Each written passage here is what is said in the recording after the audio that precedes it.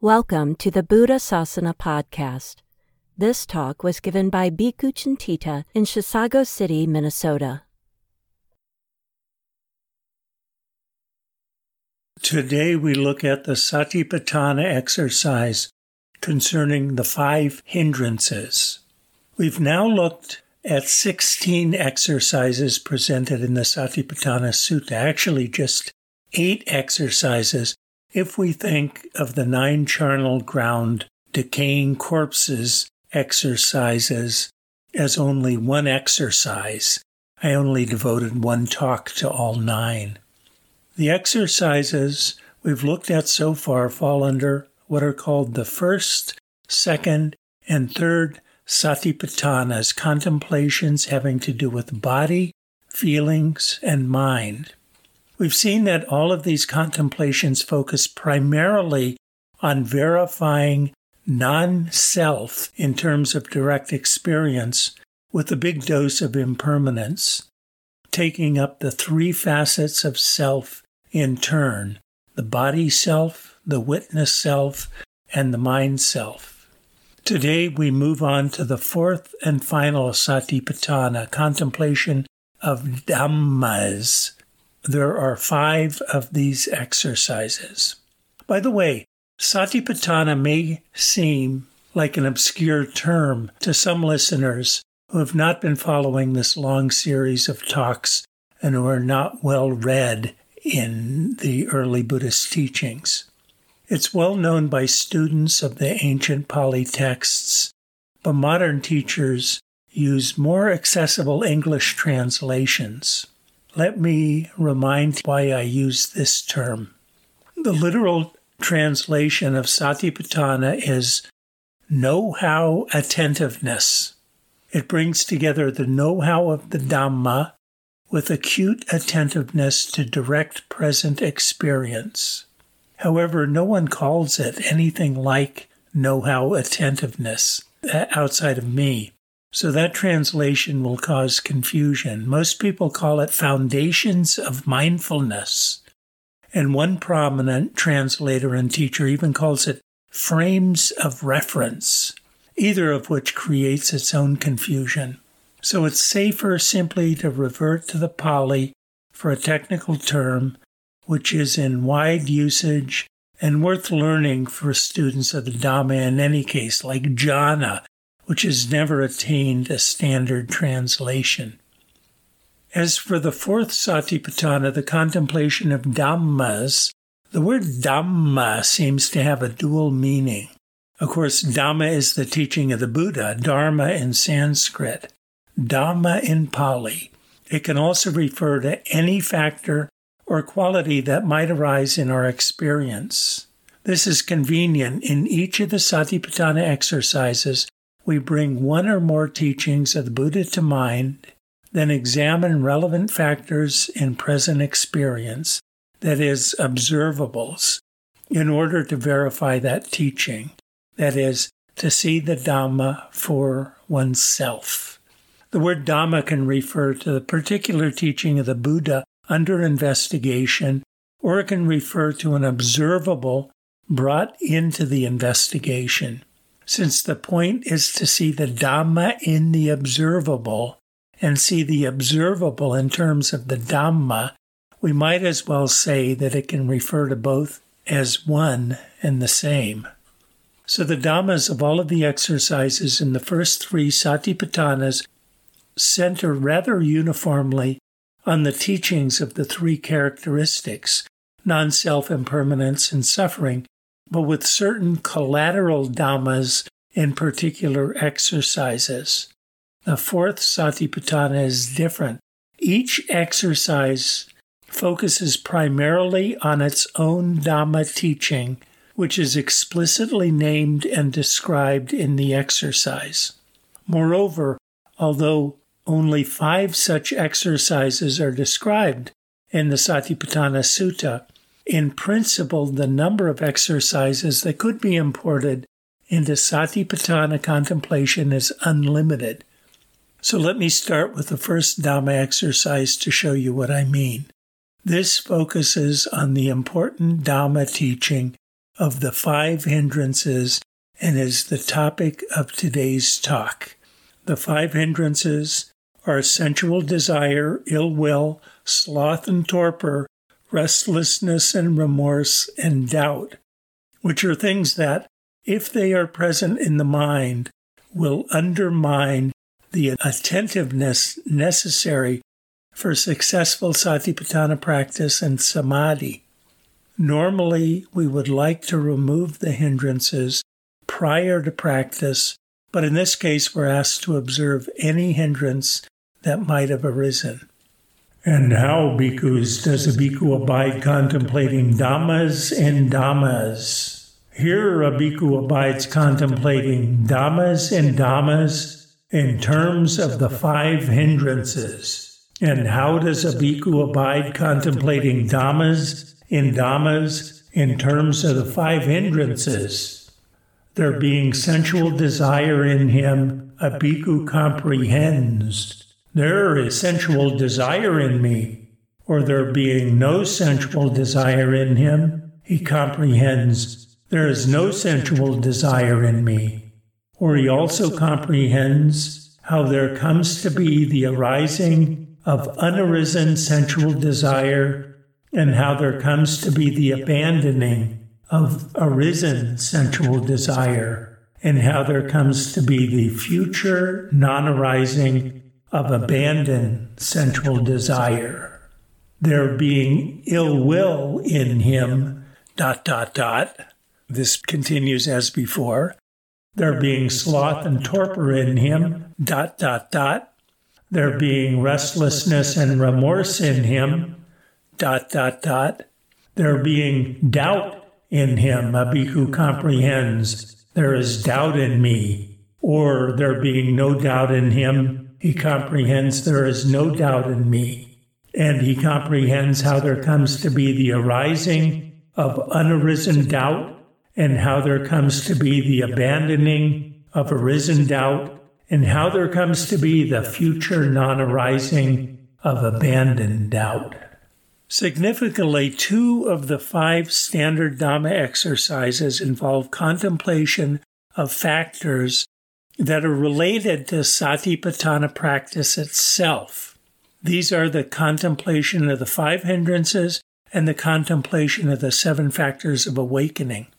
Examining, verifying, and internalizing our understanding of these factors will help us develop control or teach us to wield these factors more skillfully in our practice.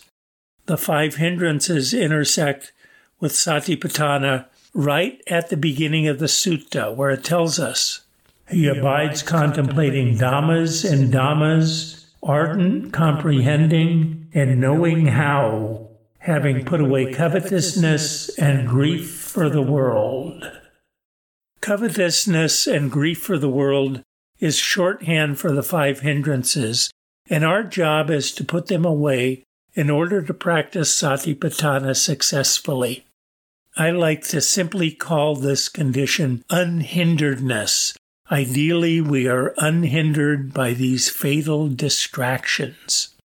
It narrows our attention enormously and is also the place from which samadhi sets in as a further narrowing of attention, shrink-wrapping it around what is relevant to the practice. The hindrances can be described as follows. Sensual desire is greed for things of the world, food, sex, companionship, money in the bank, and so on. Ill will is hate or aversion for the things of the world, particularly directed toward other people. Sloth and torpor together constitute a muddled or dulled mind. Restlessness and remorse represent an overactive mind that just will not settle. Doubt is the mind that is not convinced of the efficacy of the practice. Each of these factors is not only disruptive to practice, but is also categorized as unwholesome, that is rooted in greed, hate, or delusion. It's significant that more wholesome states of mind are not nearly so distracting. People complain, "I was so angry I just couldn't meditate." But you never hear, "I was so darn overwhelmed with loving kindness that I just could not settle into meditation." Imagine that you were sitting down to meditate, say to follow the breath, or engage in the contemplation of bodily organs. But then sensual desire arises in you, or better yet, ill will. You are fuming mad at someone who had just done you wrong. Every time you try following the breath or visualizing your intestines, your mind pops back to the source of your anger. We are supposed to put aside hindrances, but it might require a lot of effort to withdraw attention from our anger. But this is not a problem. The hindrances, aside from being distractions, are also suitable for contemplation in themselves. This gives us license to instead put aside the previously intended theme of contemplation and take this opportunity to pick up contemplation of the second hindrance. It's right there, and it's not a distraction if it's the theme of your current contemplation. However, there are two aspects of anger and other hindrances that must be observed if this contemplation is to succeed. The most prominent aspect is often the narrative we spin around the anger itself. A string of irritated thoughts like, "He had no right to do that. I would never do that. I'm going to get back at him." This is fuel for more anger and is not subject to attentive contemplation.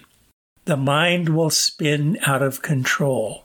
It's important to strip the narrative away and instead focus on the anger itself. How does it manifest in the body and mind? Notice the tightness in the chest, the flushing of the face, the churning of feelings in the mind. Anger is mostly in the body. Learn to sit quietly with the direct experience of such factors. Samadhi helps if we hold the narrative at bay long enough to settle into the second jhana. Narratives do not survive in the second jhana. They require too much energy. But sitting with bodily and mental sensations survive just fine. We are also asked to consider the conditionality of the anger. He comprehends how there comes to be the arising of unarisen ill will, and how there comes to be the abandoning of arisen ill will, and how there comes to be the future non-arising of abandoned ill will. For instance, what preceded the arising of the anger? Has that factor done the same thing in the past? Remember, no one can put the anger in your mind. It is dependently arisen through patterned responses of your own mind. Look for these patterns. You will gain a lot of insight into anger. However, investigating conditionality is quite productive as anger arises in everyday life. And on the cushion, it might require reverting to the first jhana, at least at first. So take care that the narratives do not re-emerge at that point. Notice the direct experience of anger is like abiding, contemplating anger internally, and getting caught up in the narratives around anger is like contemplating anger externally. In this way, he abides contemplating dhammas and dhammas internally, or he abides contemplating dhammas and dhammas externally, or he abides contemplating dhammas in dhammas, both internally and externally. He abides contemplating in dhammas the nature of arising, or he abides contemplating in dhammas the nature of vanishing, or he abides contemplating in dhammas the nature of both arising and vanishing. The recollection that there are dhammas is simply established in him to the extent necessary for bare knowledge and know-how. He abides independent. He doesn't cling to anything in the world. That is how a bhikkhu abides, contemplating dhammas in terms of the 5 hindrances. The refrain for the Dhamma exercises is much like the refrain that follows the body, feelings, and mind exercises. A key difference is that the particular Dhamma being contemplated is explicitly mentioned for each exercise, also in the refrain, right at the end, here as in terms of the 5 hindrances. Also, the refrain seems to be variously repurposed. In particular, the primary purpose of this exercise is very practical in facilitating our practice in general. Satipaṭṭhāna practice is a matter of observation in order to internal the subtleties of the hindrances and how they arise. This in turn can be put to use to gain very precise control over them to the benefit of our practice. A good way to begin a meditation session is to look for each hindrance in turn. If it is present, there are explicit techniques for suppressing that hindrance. However, this becomes a matter of implicit intuition as we develop a tacit sense of the subtleties involved in the hindrance. For instance, we discover in our contemplation of the conditionality of anger that it is sustained by its narratives. When we strip anger of its narratives, the anger dissipates quite quickly. We can use this observation quite effectively when we want to remove that hindrance in order to practice some other intended exercise. Take a moment to shift attention to the anger, stripped of its narratives, wait for the anger to dissipate, then return to the previous contemplation. If the anger returns, simply repeat. The primary purpose is not to quell the presumption of the self. The hindrances belong to mind and may, in theory, contribute to quelling the presumption of the mind self, particularly as a result of focusing on internal contemplation and stripping away narratives. But here, the refrain seems to provide the collateral practice. We will see, however, that the contemplation of other Dhamma exercises, particularly the 5 aggregates and the 6-fold sense sphere, are very much concerned with quelling the presumption of the witness self and realizing further consequences from this. Next week, we will take up the second Dhamma exercise, the contemplation of the 5 aggregates of appropriation.